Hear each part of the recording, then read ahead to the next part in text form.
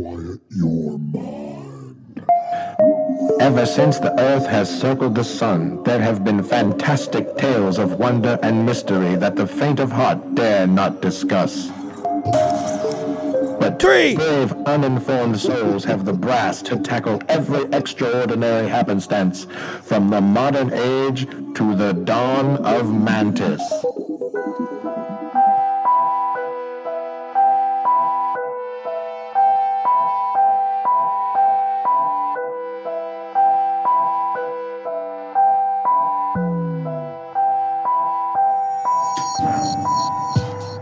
Happy New Year to one and to all. This is Dawn of Mantis Podcast. Ivan with Joe and Sam.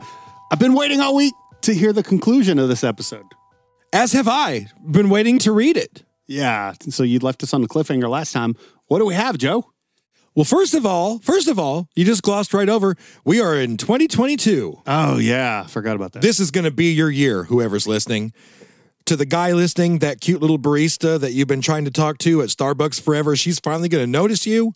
And she's not only going to notice you, but she's probably going to marry you at some point. I don't know. Don't quote me on that. And you'll probably end up getting divorced. Well, you'll lose half your stuff. Well, of course. It'll be really bitter. You might have one kid and you'll fight over it in a bitter custody battle, but it'll all be worth it. It will be. So don't shy away. So don't even, do what you would do normally. Don't let us, we don't want to alter the future. We don't want to Gray's Almanac your life, you know? Exactly. From Back to the Future too. Don't let us skew your life. Just do what you would do. It's going to be your year. It's going to be great. This year's going to be good, right? Whatever goals you have set, you're going to achieve those goals. Mm-hmm. Yeah, okay? You are. We have some goals, don't we, guys? Yeah. New Year's resolutions. Go. Ivan. Now. 1, 2, 3. Bam. I want to be nicer to everyone. Sam. I really do. Sam, you're next. Go. I want a Canada Dry sponsorship. There we go. Yeah, I was kind of selfish. I should ask one for the team, huh? Should have someone. What's yours, Joe? I want to be able to do a push-up with no hands. Oh. So working on that. I'm surprised Ivan didn't want a bidet sponsorship. Yes. Oh, yeah. What's a bidet company? What company manufactured your bidet? It's like, I think it's called Lux, Luxe. Not a sponsor? Not a sponsor, not yet, though. I could think of a lot of things to say to drive your sales up. Shower you with more sales. If I had a bidet company, my logo would be a kangaroo and it would say bidet mate, like that. Bidet mate. That would be our tagline. Maybe Ken could start that. Well, I guess, I don't know. Maybe we should do that here. It wouldn't be so good in Australia because they're probably tired of the kangaroo stereotype. That's not a bidet. I don't know, though. They've had like a gecko for a while, right? Well, that's true. Yeah. Yeah. Crocodile Dundee is is it Paul Hogan? Yeah. Yeah. Yeah, he's the spokesman. Yeah. That'd be kind of cool. Well, no, he didn't even know what it was because he goes, there's 2 Dunnies in here. And she's like, no, 1 Dunny, 1 bidet. I forgot about that bidet sequence. Oh, it's for your backside. Yeah. Yeah. Yep. Oh, it's for washing your backside. That's a perfect sponsorship, though, because people will remember the movie. And it's like maybe he was introduced to it then, and he's been using it for years. Ever since. Yeah. We should work for an advertising company. Bidet, mate. Yeah, that's so awesome. It sells Joe, itself. Why do you give this stuff away for free? And it comes with laser pointer technology to get that bullseye on the brown eye. Bam. There you go. My one on clearance gets that. It's, like I said last week, 2 for 2. My wife and I hit us both right where it needed to. And we're different shaped people. How in the name of Christ does that happen? I want to know. I think they have toilets in the test facility and they have all their people test and they like make adjustments and then they get it to where it's perfect. So you think there's a camera underneath dialed it? in. No, it's not a camera. They just know. I mean, so they're just like, I mean, it's not. Carol, is that hitting your butthole yet? No, it's on the right cheek, 10 degrees to the left. Yeah, see, trial and error. All right, hold on. Oh, nope, not in the butthole, definitely. Go back a little. Sorry, that was... You may want to cut this, but there is a knob you can turn where it goes to like front spray. And I figured out I didn't like that one. Did you wash your balls? Yeah, it kind of tainted me. And I wasn't trying to be funny. Tainted love. Oh, But yeah, it kind of got me there. It's like, oh, there's no need. There's nothing there. That front spray is for every lady, and you know I know it. You exactly. know it. But so that's what I'm saying. Like it's ready for that mode. If someone needed that, I just don't. That level's called Who Needs a Man? and I'll skip right past that. I've never been past the 3. Well, one time I went all the way to like, which I think is 10, and I regretted that. So it's like, I mean, I'm saving water too. I'm probably not even using as much as everyone else. Probably not. So I know that's 2 weeks in a row with bidet talk. Yeah, bidet, mate. Yeah, very All good. right. Maybe that should be a new segment. How's my bidet? Or call it Bidet Mate. Bidet, mate. And I give you an update. Yeah. I mean, right now the one I got is $25 on clearance at Walmart. You guys should go get you one. I'm telling you, and I don't even like to advertise for Walmart. Bleep that out where I said that. Yeah, well, they need sponsorship. We throw them a bone. Well, I think they do because Amazon's still kicking their tail. Oh, that's true. Yeah. Anyway, So we hope everyone had a great and yet responsible new year. But we are going to continue. We're going to open up 2022. This is going to be a hell of a year, y'all. Great things are in store for Dawn of Mantis. You just wait and see, that's right. right? This is our year. This is our time. It's like The Secret, that's that documentary where you can will it into existence. Yeah. Number 1 on iTunes. Lick My Boots, Joe Rogan. Yeah. What do we have? We're going to do part 2 of our episode on Evan Tanner, All right. UFC middleweight champion and walking contradiction. All right. I like it. Nice title. 4 months after beating David Terrell, it was time for Evan's first title defense. And who should it be against other than his old nemesis, Rich Franklin? Oh, the teacher. Yes. Now, as Former. hopefully you've listened to part 1 of this, or if you haven't, go back. But Rich beat Evan the first time they met. Mm-hmm. He took his belt over 2 years prior when he TKO'd him at UFC 42, and now he was after Evan's title once again. The battle lasted much longer than their first, but was unfortunately stopped late in the 4th round due to a bad cut over Evan's eye. It is thought that Evan did not train as hard for the fight as he should have, and another curious thing was his strategy. Evan was good with his hands, but his bread and butter was his wrestling and submissions. He was a great ground and pound. But for some reason, Evan chose to stand with Franklin the entire fight, which even puzzled the commentators that night. They talked about it. By the 4th round, Evan's face was a bloody mess, and the doctor stopped the bout due to a nasty cut over his eye. Rich Franklin had taken his title a second time. Go away, I take your title a second time. Sorry, that's what he said.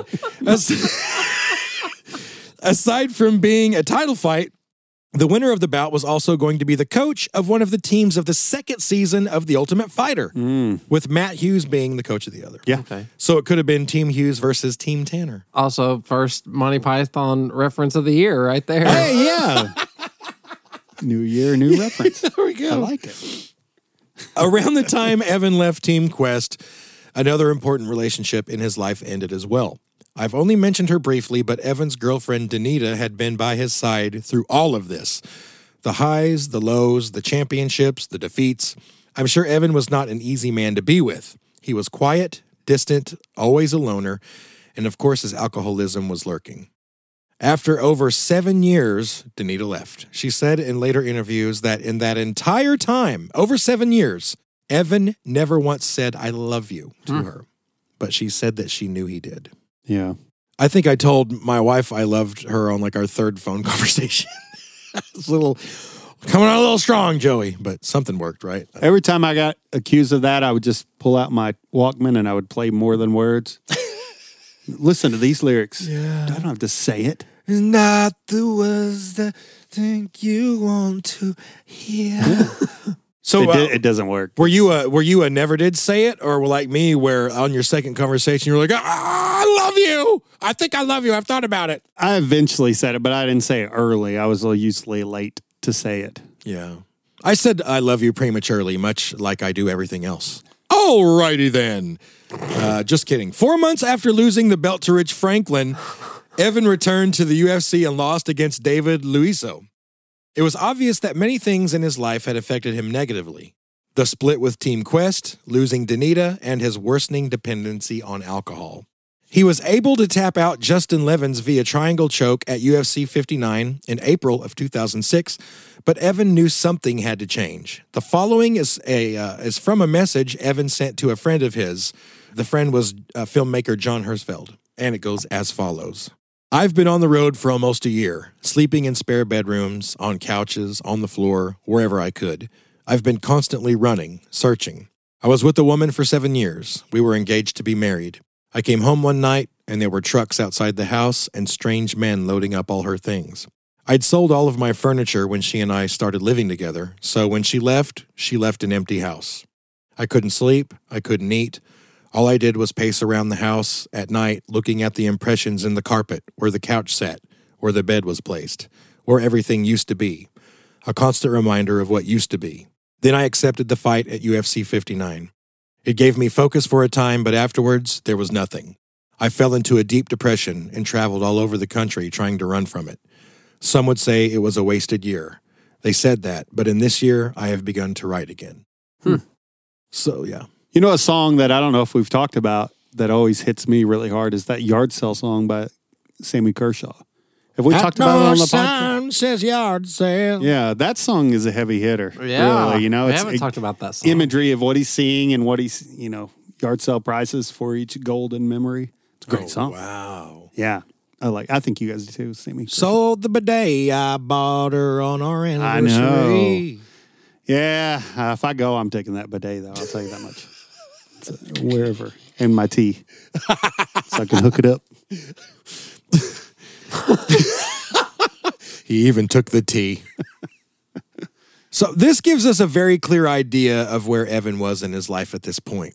He had never conquered his alcoholism, but with Danita gone, he spiraled downward rapidly. But it was also around this time in his life that Evan became deeply involved in something constructive for him. Unbelievably, because for a lot of people it's not constructive, but it was social media. Okay. Now, look, at this time, social media was not what it is now, by the way. Yeah. It wasn't a cancer to society back then? Yes. Okay. Yes. Exactly. Like us on Twitter, by the way, and Instagram. We're such hypocrites. By the way, it wasn't even really called social media back in 2003. But that was when the MySpace platform was created. Old Tom in the white t-shirt. Yes. Did you guys have a MySpace? Oh, yeah.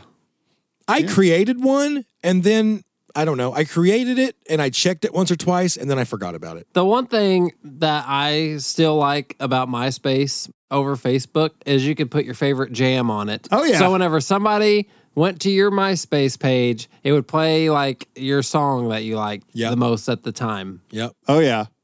Until you click on it and it plays some Beastie Boys song in the office and it's blasts real loud. Yeah. I remember going to Sam's page back in the day, clicked on it, was like, I like big butts and I cannot lie. And I was like, damn, Sam. It's crazy. The song hits hard. It hits hard. Had my 2 12-inch subs in the back. In their Sir, one plywood. Vegas. No, not plywood. Particle board with carpet. Amp in the middle with a piece of plexiglass and a red light shining on a lamp. Yep. Boss. Dude, I built one specifically for a 71 El Camino. Yeah. Because, the 71 El Camino has that lovely human body-sized cavity right behind the seat. And I filled it all up. And I had no less than 4 6x9s in there, my friend. Oh, yeah. 4. I like 6x9s. Because the radio that you put in, the Jensen stereo, had a front left, front right, rear left, rear right. And I ran all 4 back to the 4 6x9s. You're I was the toying shit. with danger. I was the shit. Just kidding. So yeah, this is around 2000. Okay, so a little history on MySpace. Maybe we have some younger listeners that are like, my who? It wasn't called social media back in 2003, but that's when the MySpace platform was created. And by 2005, it was widely used and only climbed in popularity until the pinnacle of its popularity in 2008. So Evan used MySpace to do something he rarely did in his life: communicate. It turned out that Evan was incredibly articulate and quite a prolific writer, and his MySpace blog quickly grew in readership. Great readers are great writers, usually. They just see the great examples, and then they replicate that. Yeah, and we talked about earlier how he was reading all these classics. Sure, yeah. So that had to have helped. Great vocabulary, great usage, all those types of things. Well, despite the demons he was battling and the losses he'd suffered online, Evan acted almost like a self-help guru to many of his fans. He unveiled plans to open his own foundation in Oregon, where selected fighters could all live, train, and spend all their time on site. They'd all wear the same uniform, adhere to the same schedule, and follow Evan's Power of One philosophy. Former Team Quest teammate Chael Sonnen told him, quote, "That's not a training camp, that's a cult, man." Sounds like something you'd say. It is, yeah. I actually looked up that interview and it's hilarious. Due to some bad experiences early on, though, the training camp never materialized. Aw. I know.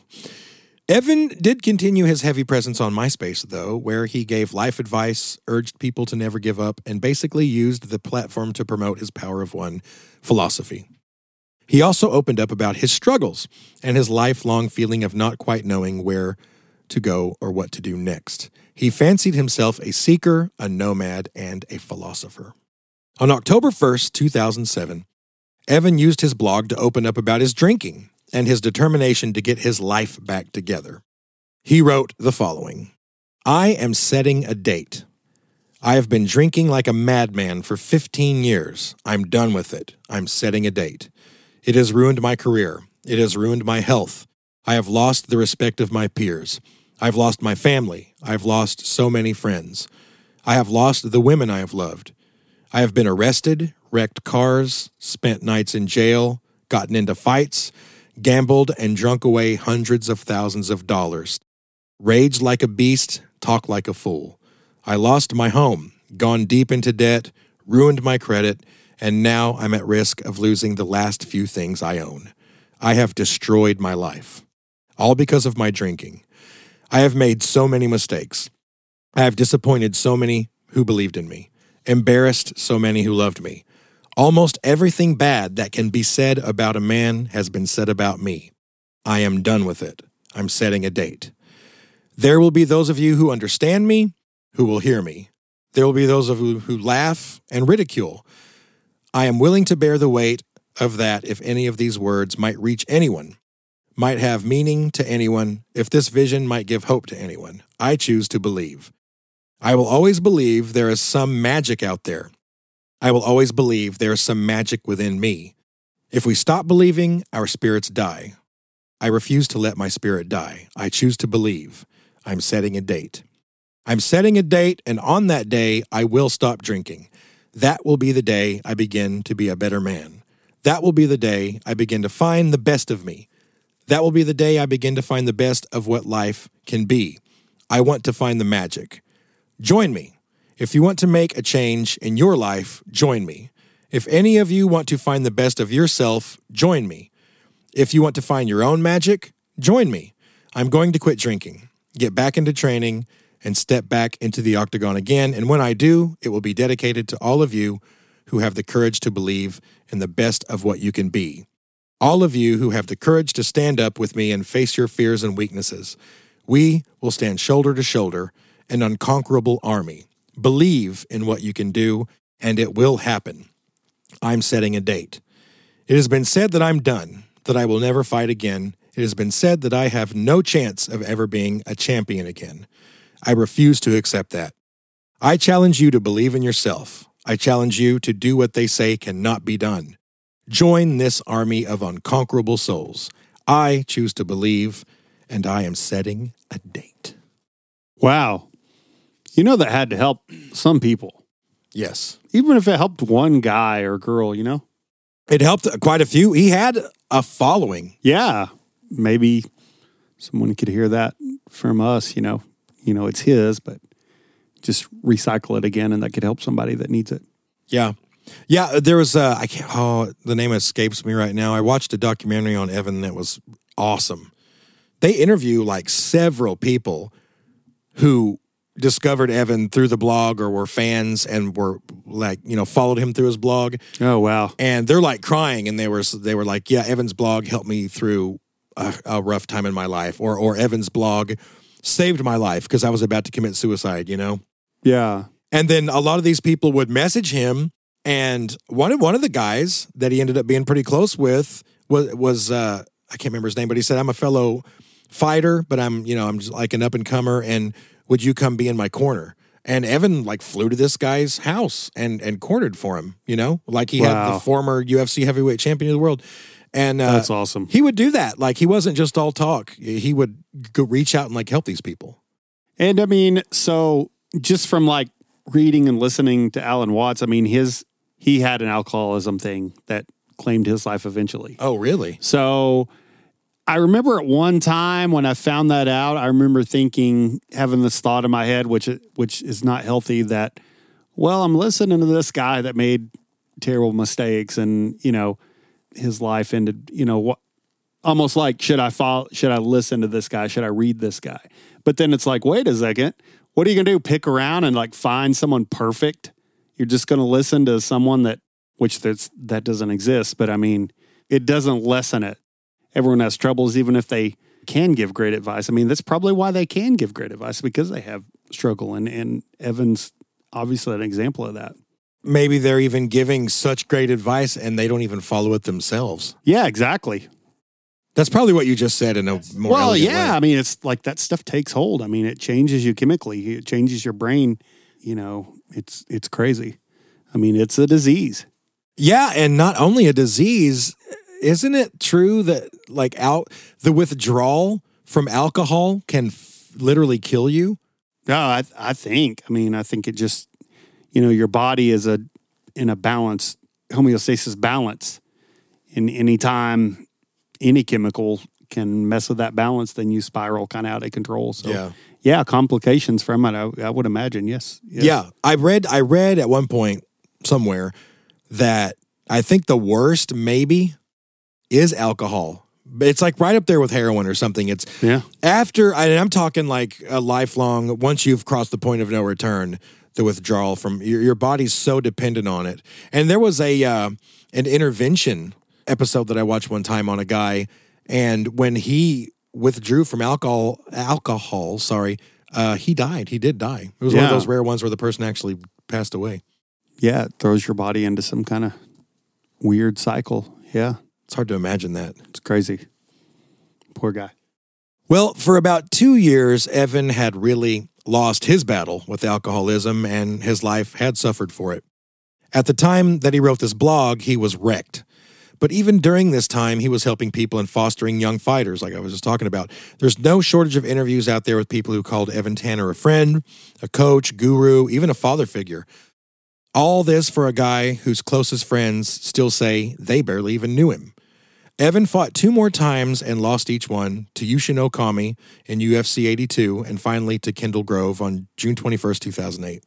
In this post-fight interview, Evan brought up his alcoholism and said he wondered if the previous 2 years of hard drinking had damaged his body beyond the point that he could no longer compete at that level. Just wonder if it caught up with him, one of those things. Mm-hmm.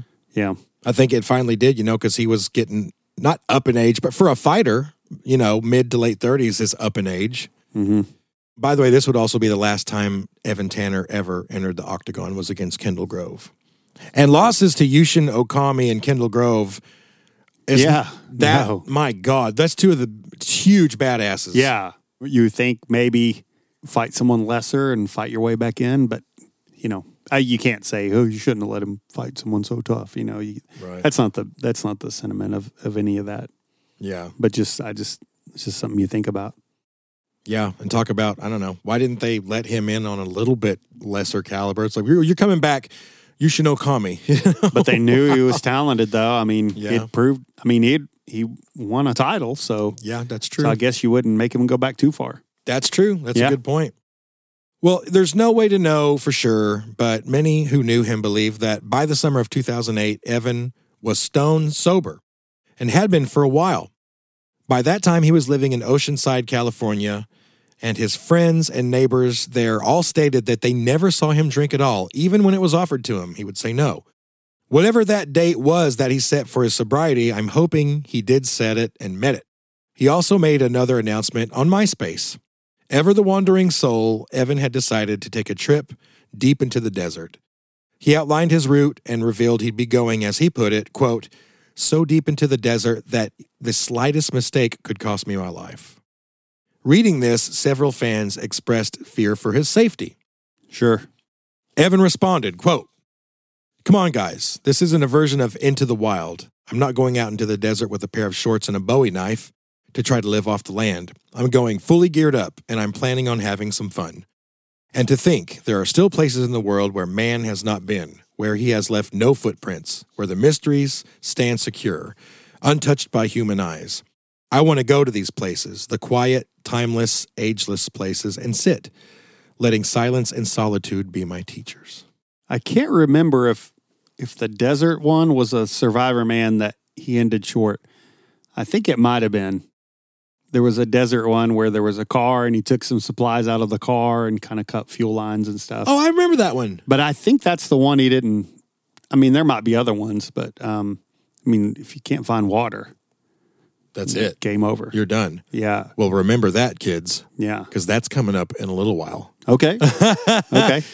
That's, I just want to say, Evan, why didn't you choose to go find yourself in like the Rocky Mountains or something? Or do the Appalachian Trail or something. Yeah, where there's just stuff to eat everywhere and water, flowing in creeks and streams and rivers and ponds and lakes. And Well, I will say I love the Southwest, so you do. I could see the allure of it, but man, I don't know. Wouldn't go backpacking out there probably. Hell no. Day hikes. I wouldn't after this. And Okay. Hopefully a lot of other people won't. Yeah. Well, as poetic as his response was, Evan's fans' concerns were not unfounded. The place where he was going experienced daily temperatures of up to 120 degrees, and the terrain was harsh and unforgiving. Still, he pressed on and September 2nd posted, quote, "It's Tuesday night. Tomorrow I go out into the desert. It has taken over a month to get all the gear together. The preparation for this adventure took far longer than I expected. I've never done this before, so I took my time reading books, studying the land, and researching gear. A few weeks of solitude in the deep desert, and then back to civilization and back to training." Okay. So it sounds like he did his homework. Yeah. Yeah. He's done that before with the fighting, so you wouldn't count him out. Yeah. He'd always been able to pull off kind of whatever he tried.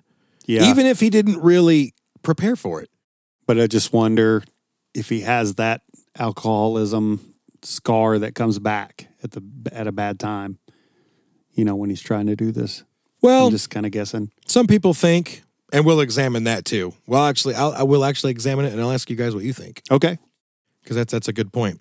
The next day after posting this, Evan loaded his gear onto a motorcycle and left the safety of Oceanside towards the open desert. He arrived at his chosen campsite that day and set up camp.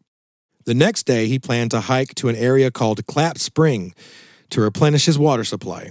On the next day, the 4th, at 3:26 p.m., Evan sent a text to a friend named Jorge Gayoso that read, and I quote, "At Clap Spring, almost out of water, we'll try and hike back to camp 5 miles south and east to Flat Top Mountains after sundown." Okay. He then followed with a second message that said, quote, "If you don't hear from me by 8 a.m., call for help." So, Ivan, you're a pretty avid hiker. So, Well, it used to be. Well, give us a rundown on the scope of that. Well, I not even to be specific about that, but I just know from reading and watching those shows, like especially Survivor Man, because I think he's legit. It's like if you can imagine anything that would happen in your house, you're prepared for it most of the time. And if you're not, you can go to the store. A small cut, anything like that. But when it comes to that situation, any small thing could become life or death. So, and then throw into the mix the lack of water. That text almost sounds to me like something you might send when you're extremely dehydrated. Your mind starts, doing weird things to you. Mm-hmm. So, obviously I'm not saying that's a weird thing for him to send because it's probably the truth, but like the desperation type of thing. And he must have, to be that tough of a guy and to send that shows extreme desperation. And we're talking 5 miles in temperatures that were pushing 120 degrees. Yeah. And I forgot what the rate is, but your rate of sweat is so many gallons like per hour or whatever, not gallons per hour, but it'd be like a decimal probably. But even if you had some water, it may not be enough. Well, and also I watched another video on this where a guy went and backtracked kind of the the route that Evan took during a cooler time of year, by the way. But he said even the terrain, hiking is crazy because you can exert so much more energy just based on the terrain. Sure. So if it's just a nice smooth trail or if it's grass, okay. But then if you do that exact same route on pebbles and rocks, you're doing 2 or 3 times as much, because every step takes calculations and different extra movements where you're not. And that's how this was very unforgiving terrain. Let's throw in something like a very slight sprained ankle or a very slight knee injury, maybe from a fight or anything like that, or maybe something from the alcoholism, some kind of side effect from that would make you not be efficient, like with water usage. Yeah.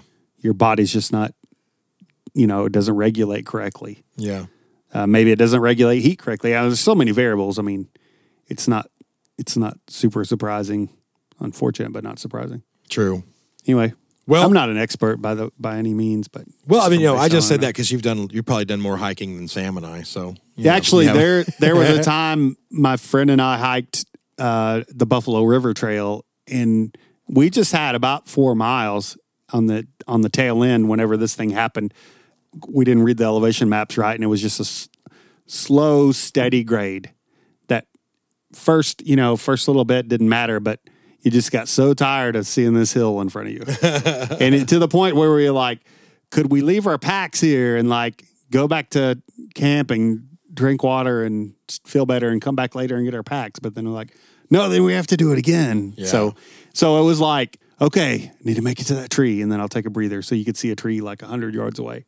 So you'd make it to the tree and you would lean on the tree and breathe a little bit. So that's kind of how we got through it, just like little segments like that. And plus, it didn't help that there was this guy, and my friend and I still joke about it to this day, that this guy, we saw him, and, I kind of knew how far it was, but I thought, hey, I'll ask somebody that's coming the opposite direction how far it is to our camp. And he said, oh, it's only like a mile or so. You guys almost have it. It was not a mile. It was not. It was probably 3, and it was summer. It's in the woods, so we're shaded, but still. It was in July.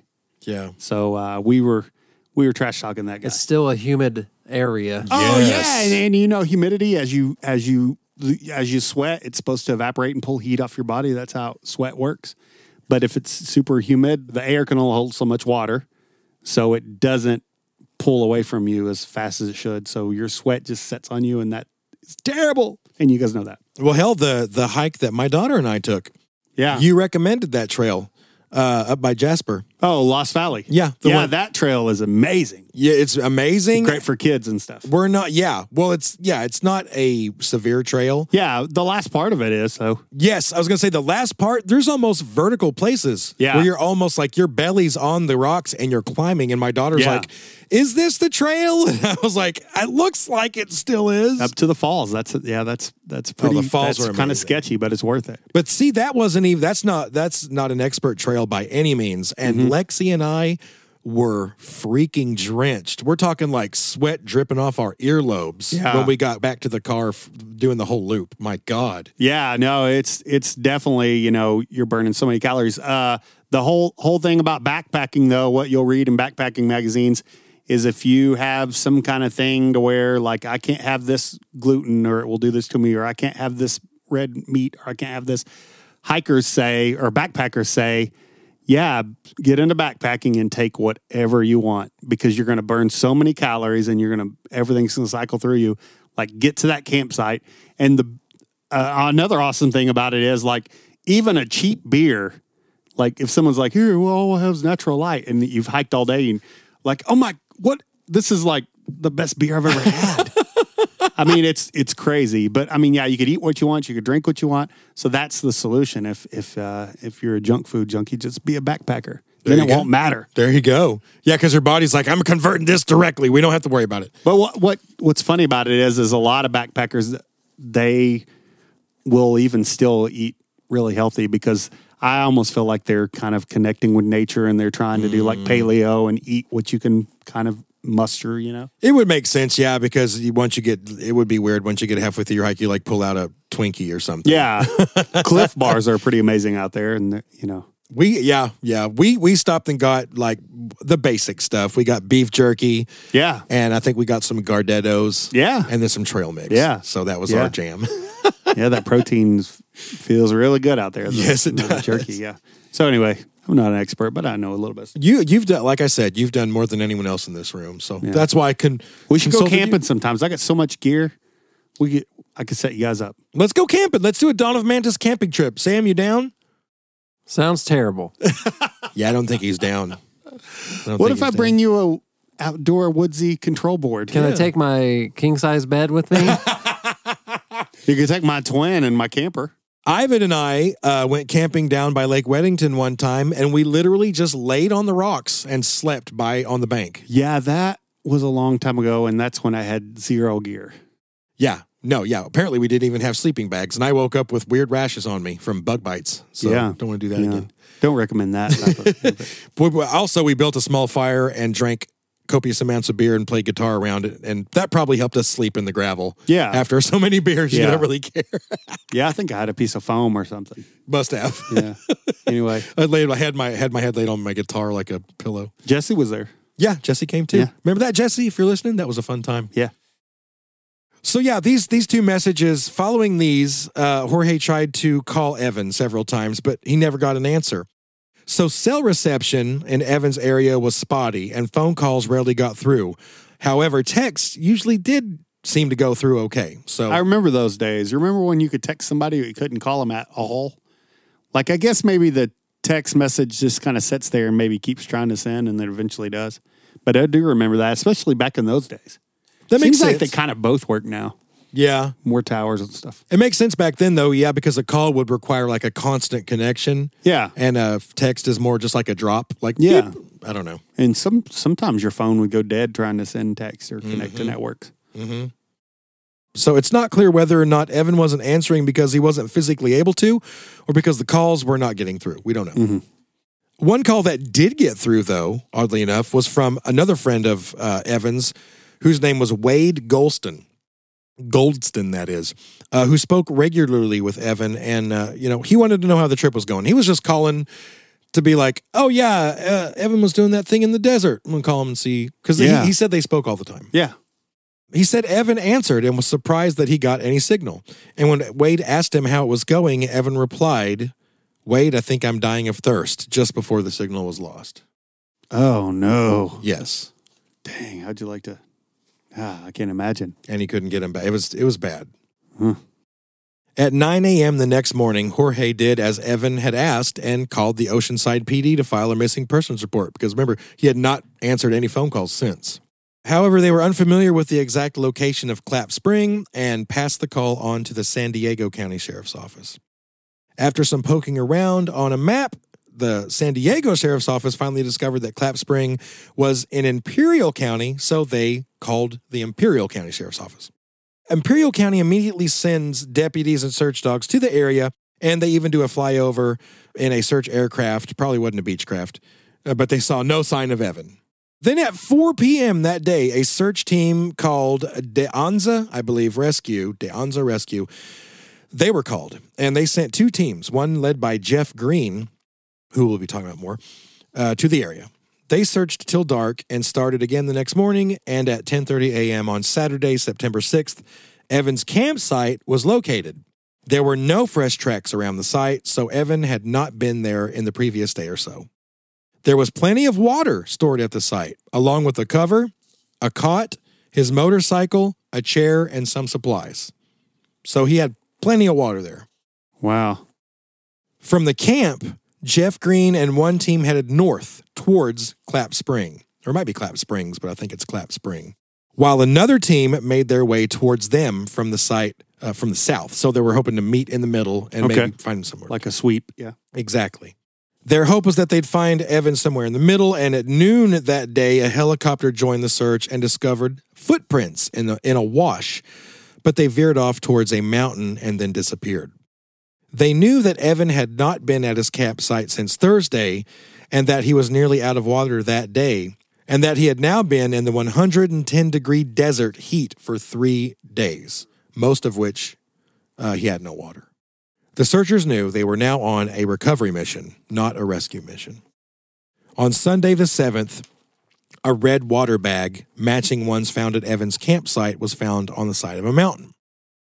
Around noon the next day, Monday, while running a grid search pattern, the helicopter located the body of Evan Tanner approximately 1.25 miles from his campsite. In a cruel twist, where his life ended, Evan could literally see help. From the hill where his body was found, you can plainly see Palo Verde a few miles away. Now, Palo Verde is a small desert outpost of like 180 people. But he would have been helped for sure. Yeah, I mean, not many people, but still it had air conditioning, shelter, and food and water.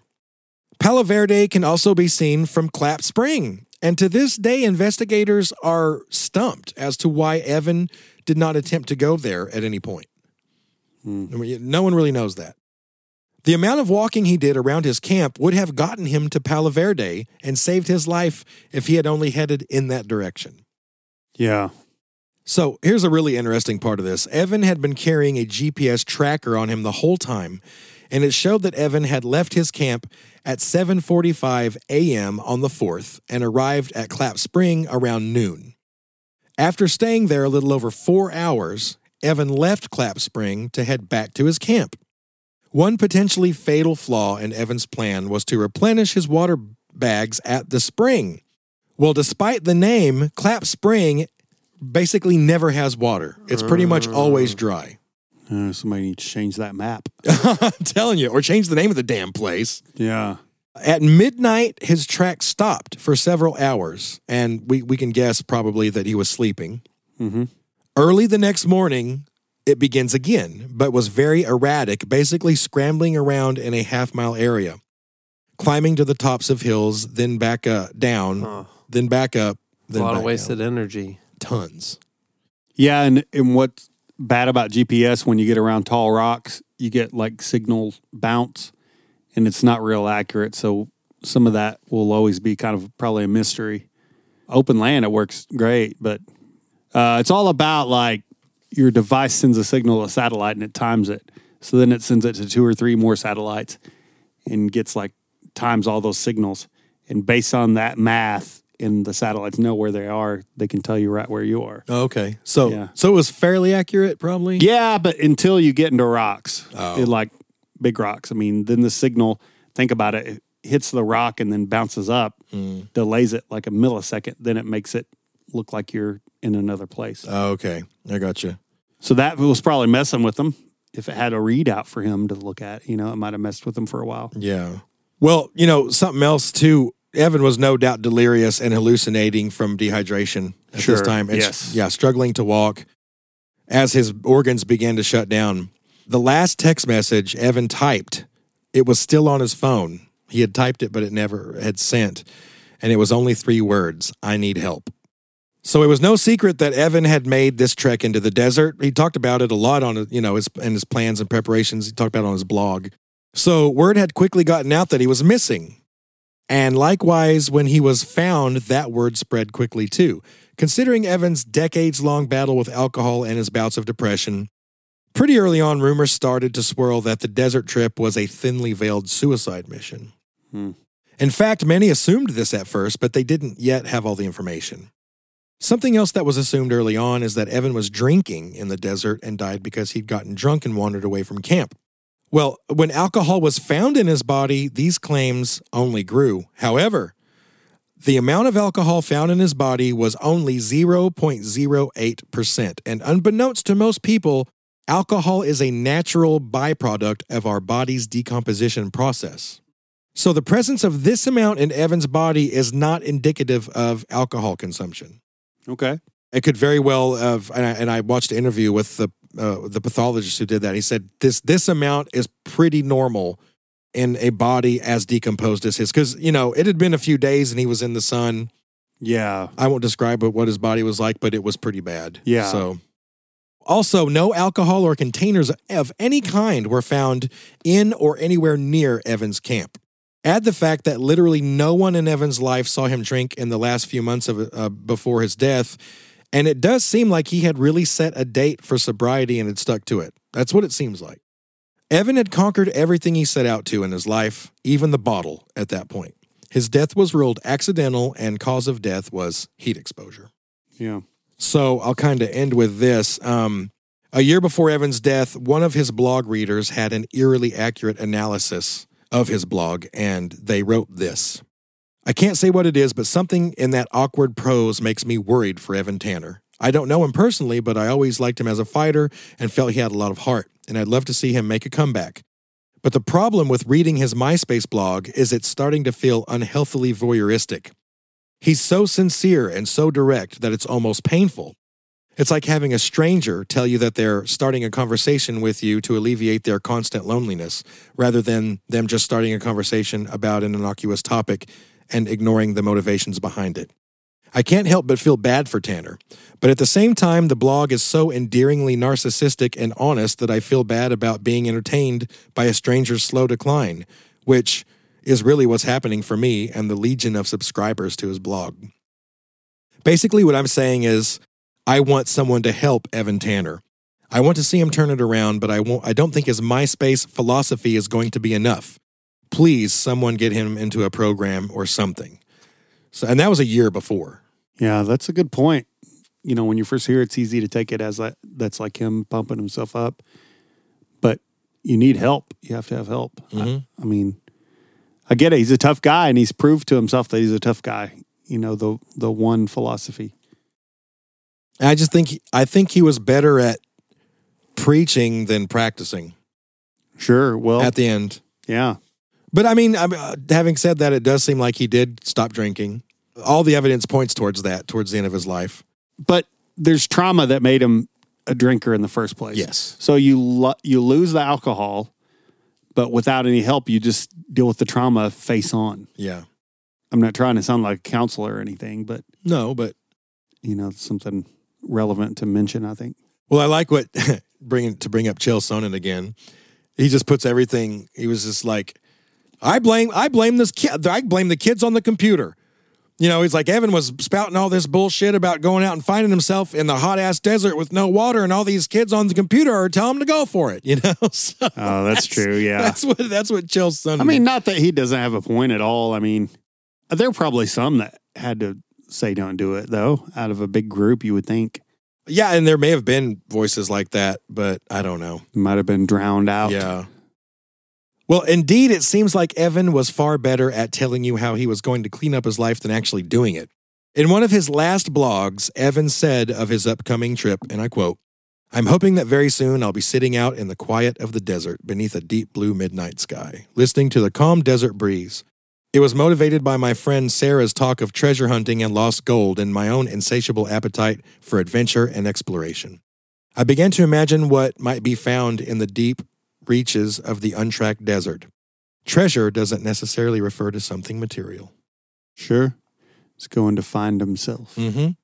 And Evan Tanner died at the age of 37, doing what he always did, seeking. So rest in peace, and that concludes the life of Evan Tanner. Seems pretty clear. I mean, I just think that he had inner demons, and maybe they came out at kind of a bad time and messed with his survival technique or lack thereof. I think he set the insane goal of going out with that little water, you know, and with so few supplies. And I guess maybe he just assumed he would conquer that like he did everything else, you know? I don't know. I guess you think he somewhat lost his bearings, and that's why he was up and down trying to figure out, maybe he was going up to a high point looking to see where camp was, or sure, yeah. And then back down, and then he would lose his bearings again, so he'd go back up if that's why his elevation changes were.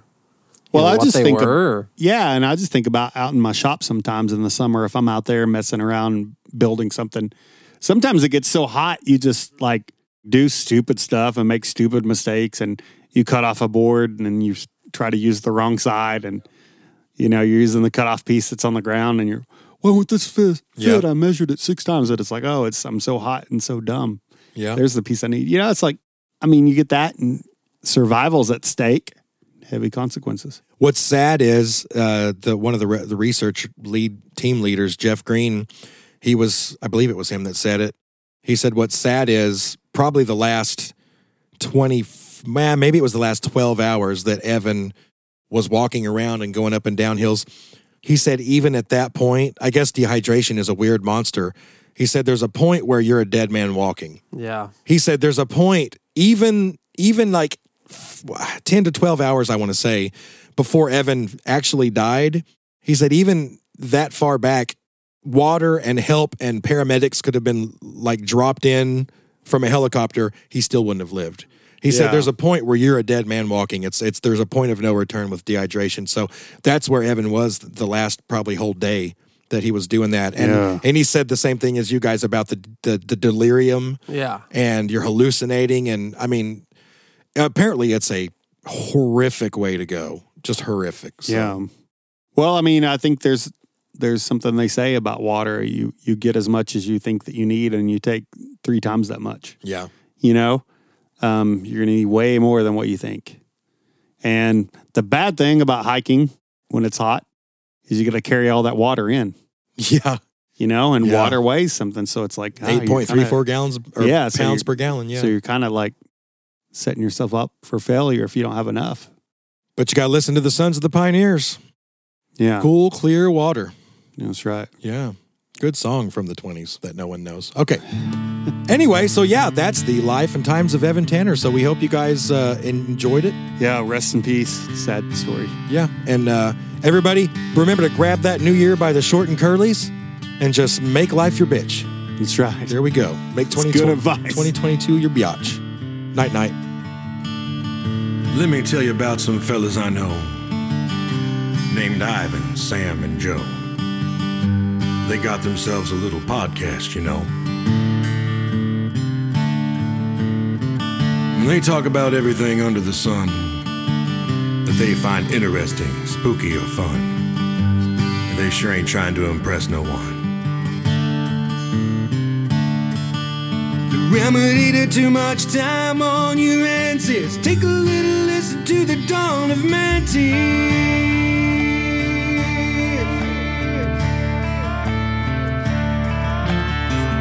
They talk about killers, monsters, and cults, French mates from hell, disappeared folks. Occasionally throw in a few dad jokes. They try to make every story extra nice by adding their own ginger spice. Not one time or two, but thrice. The remedy to too much time on your hands is take a little listen to the dawn of Manti.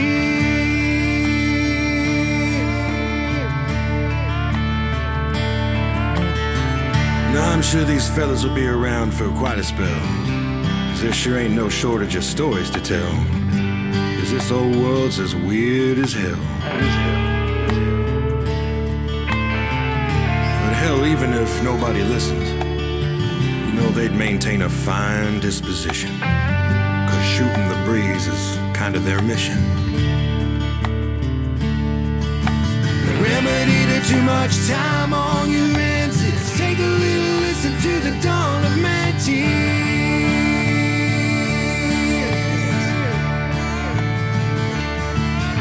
The remedy to too much time on your hands is take a little listen to the dawn of Manti.